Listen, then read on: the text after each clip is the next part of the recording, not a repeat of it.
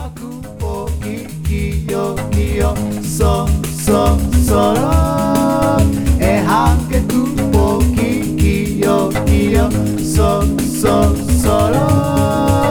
Tristan Grunow, and this is Hokkaido 150. On this episode, I'm talking with Michael Rollinghoff, PhD candidate in the Department of History at the University of Toronto, studying Anglo-American settler colonial models in Hokkaido. Michael, thank you so much for talking with me today.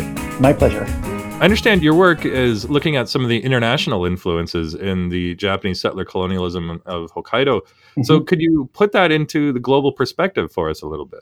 Yeah, certainly. So basically my work looks at both the discursive and legislative underpinnings of Hokkaido as a settler colony.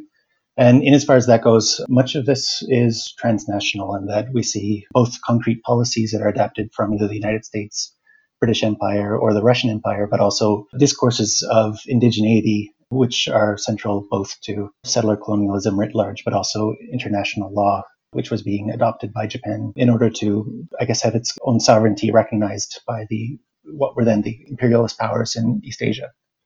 So to give a couple of concrete examples, in the early 1870s, there was a group of mostly American advisors that were brought in from the United States. And the express purpose of this, according to the head of the Kaitakushi, the Japanese colonial office, Kuroda Kiyotaka, was to remake Hokkaido to resemble New England. And the head of this kind of contingent of American advisors was a man named Horace Capron. Horace Capron, before going to Hokkaido, he was the American Secretary of the Department of Agriculture. And as the secretary, one of his roles was to oversee the Homestead Act, which was basically a process of transferring indigenous land in the American West to settlers.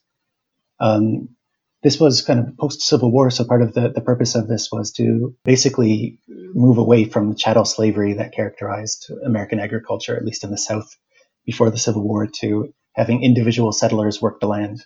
Capron, before this, was a special agent of the American Bureau of Indian Affairs in Texas at the time when it was newly annexed by the United States, and his role there was basically the same, to transfer the land of indigenous people to white American Anglophone settlers. So Capron and a number of other American experts, mostly from the Northeast, traveled to Hokkaido in the early 1870s. And part of my work is looking at both what kind of policy and what kind of discourse was spread to Japan around this time and how that affected the Ainu in the next couple of decades. In terms of the American influences, they're kind of concrete and more discursive or ideological influences. But one of the main ones, which you see from the time of Commodore Perry, who kind of famously opened Japan in quotation marks, was the idea of Ainu as being equivalent to the so-called Indians of the American frontier. And this is important partly because in American law and in international law at the time, Indians were non-sovereign. So basically, by labeling the Ainu as Indians, they lost recognition of sovereignty over the land. And the Meiji state basically confirmed this, and in 1872 passed the Hokkaido Estates Regulation, which basically rendered all Ainu land property of the Japanese state. So that's probably the most major single American influence. In the United States, California was declared terra nullius after the United States annexed it. In Canada, British Columbia, and lands that are currently Inuit lands in Nunavut were declared terra nullius, and most famously Australia. So this is sort of a Anglo-American policy which was adopted wholesale into Japan. And the effect of this was that both the land itself, but also the flora and fauna on the land became commodified. It became property of the state, and then the Japanese government could dole it out to settlers however they wished. And in some cases, they gave, again, quotation marks, the land back to the Ainu with hopes that they would work it as farmers. But one of the major effects of this was that there were bans on unlicensed hunting and fishing, bans on unlicensed cutting of trees on Ainu land, and they were basically cut off from natural resources that they depended on, but also this was how their economy functioned, was trading fish for rice and things like that during the Tokugawa period, so their economy was devastated. Ainu communities experienced famines after the estates regulation was passed. The 20th century Ainu activist Yuki Shoji described the estates regulation as a concrete Ainu extinction strategy. And I think we have to consider, in light of American frontier policy, same in Canada, of, for example, the killing of the buffalo, or in Canada, there was a similar policy that was enacted that cut Indigenous people off from resources. And Horace Capron would have known this since he was the Secretary of the Department of Agriculture overseeing the Homestead Act. So part of my research is looking at specific attitudes towards indigeneity by these American advisors and how that influenced their policymaking. And you mentioned that there's many of these American advisors who are coming from mainly New England, coming in to implement these agricultural policies. And of course, one of the most famous in Hokkaido today is William Smith Clark. Yes. Is this famous line about boys be ambitious. And he's brought over in the mid-1870s to set up Sapporo Agricultural College. And you mentioned the Morrill Act, and this is where many of the U.S. land-grant agricultural colleges came from as well. So is this another example of those connections? Yeah, certainly. So the Sapporo Agricultural College, he was basically the first, I don't know what his exact title was, but kind of a headmaster, and was involved with curriculum design and training of people that would later go on to be Japanese colonial administrators. And as you mentioned, there was both in Massachusetts and in Hokkaido, there was sort of the militarized aspect to it too, where they would underwent military training while learning agricultural science and learning the colonial history.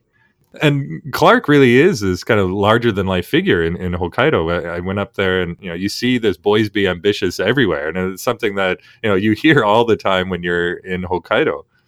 Yeah, I used to teach English in Kyushu, which was on the other side of the country. And I would have kids come up to me that would have read them in textbooks, I guess. And they would say to me, boys be ambitious. So he's ubiquitous in Japan. All the way across Japan. Yeah, his, like I said before, his influence in establishing the institution of Sapporo Agricultural College, which became Hokkaido Imperial University, and now Hokkaido University, it's immense. And he was the one that trained many of the men that went on not just to be colonial officials in Hokkaido, but in Taiwan and Korea as well. And I remember, when I was up in Sapporo and some friends there took me up to, I think there's this park where you can go see his statue and see it overlooks the sheep pasture. I mean, there is this kind of questionable aspect of his popularity, right? Because isn't he pretty much a symbol of the Japanese settler colonization of the island? Yeah, I think that's a very important point, because Japan it's not unlike Canada, I guess, in a way where I think that there's a hesitancy against some people to talk about settler colonialism historically. But at the same time, there's this great celebration of it with people like Clark or Capron. Horace Capron is also, there's statues of him on the streets of Sapporo. And it's part of the mythology of Japanese Hokkaido. And part of what I've been interested in is the role of Americans in that, and especially the role of Americans who didn't particularly see themselves as doing their work for Japan, but for the United States in some cases. Education is kind of one aspect of the Kaitakushi's larger plan. In the frontier settlement in the U.S. West, there's also aspects of infrastructure, railways, telegraphs. Is there that same kind of emphasis in Hokkaido, and is this another reason to bring over Americans? Well, that was the expressed interest of the Japanese government, was that they would be involved in agricultural expansion, and they would be involved in, like you said, mining. Several members of this kind of contingent were involved in infrastructure building, for example, opening ports or building railways. But very curiously, in the records that are left behind by people like Capron and Clark, there's kind of a self-conscious view that they were not focused on Hokkaido, but were focused on Japan. So, for example, Capron in his memoirs refers to his mission, which is always with a capital M, which was to reform Japan basically in America's image. And it was by doing that, they would be able to colonize Hokkaido in an American style. And part of that, as I mentioned, was developing homesteading policies, which would have settlers work their own land, which would become private property, and be prepared to defend their land, and basically have a very direct relationship in a loose sense with the soil. And this, a lot of scholars would refer to it as possessive individualism or sovereign citizenship. But it was quintessential, especially with the Homestead Act in the United States, with the kind of norms of the American West. And we see in decades, in some cases, after Capron went back to the United States after only a couple of years he wasn't only in Hokkaido ever briefly, but a couple of years in Tokyo, references by Japanese settlers kind of praising Capron for instilling this spirit. And the same with Clark. Nitobe Nazo talked about kind of the manly pioneer spirit that Clark instilled on his students. So I think this is central to the ideology of settler colonialism. Certainly in the United States, it would be quintessentially male, quintessentially white. And that was sort of transposed onto Hokkaido in the 1870s and 1880s. It's interesting that Capron would write about his mission with a capital M. It kind of brings to Mhm. mind the whole idea of manifest destiny as well. It certainly does, yeah. And you see that also with, I mentioned Commodore Perry before, but he writes about opening up Japan specifically as a market and Americanizing Japan specifically to develop it as a market. And I think probably Capron had sort of a hint of that too, where it would benefit the United States to have Japan become more American. So far, we've been talking about some of the American influences on Japanese Mhm. settler colonial policies, but you mentioned there's also other countries involved as well, right? So Russia and maybe some other examples. Could you tell us a little bit more about that? Certainly, yeah. I've been writing about the competition of the Russian Empire and Japanese Empire over southern Sakhalin, or in Japanese terms, Karafuto. And I've also been looking quite a lot at the Tondenhei, which were kind of a literal army of settlers who would kind of train from 6 o'clock to 3 o'clock and then go to the fields. And there's quite concrete proof that the Tondenhei were increasingly modeled after the Russian Cossacks. But both where the institutional structures of the Cossacks were kind of adapted, I guess, to the Tondenhei, but also the kind of idea of the communal villages and the rough pioneer spirit as being an effective means of colonization. This is just sort of a pet theory of mine, but even before the Meiji period, the Matsumae indigenous management policies with the Ainu and Tokugawa era Hokkaido resembled the Russian American policies in Alaska. So part of my research has been to look at Japan and the United States, or Japan and Russia, as mirroring each other in this colonial policy during the late 19th century. You mentioned Nitobe Inazo earlier, and Mm-hmm. speaking of this competition with Russia, I'm reminded of this famous quote he has about the Muscovite power rolling down the Siberian steppe like an avalanche, and this is what, of course, led to the colonization of the long neglected island of Hokkaido. So he definitely did put it starkly in those terms of, Hokkaido is this land that we're both competing over, and so Mm-hmm. Japan has to be the one to develop it first so that it can prevent Russian incursion. Yeah, but even then, you see, for example, Russian carpenters were brought in to build these houses for Japanese soldiers who were there ostensibly as kind of an anti-Russian garrison. Or, like I said, the kind of leaders of the Tondenhei army went to investigate the Don Cossacks in the Russian Empire, and they were received quite warmly, actually. So, not just the United States, there's sort of the level of imposition on Japan, which sometimes takes almost a kind of colonial nuance, but also with the Russian Empire too. There's a level of not just competitiveness but cooperation in the colonization of the Ainu. So we were talking about American influences in the Japanese settler colonialism of Hokkaido. We're both in Canada right now. I'm at Yes. UBC or in Toronto. And of course, in looking at the Canadian settler colonialism of First Nations peoples, one of the things that comes up is residential schools. Are there residential schools set up by the Japanese government in Hokkaido? So there was a school set up in the Kaitakushi headquarters, actually in Tokyo, where the Kaitakushi brought in a group of Ainu children as sort of a pilot project. And they would have been taught, because it was a model farm that this school was established at, so taught agriculture and undoubtedly they would try to assimilate them into Japanese culture and language.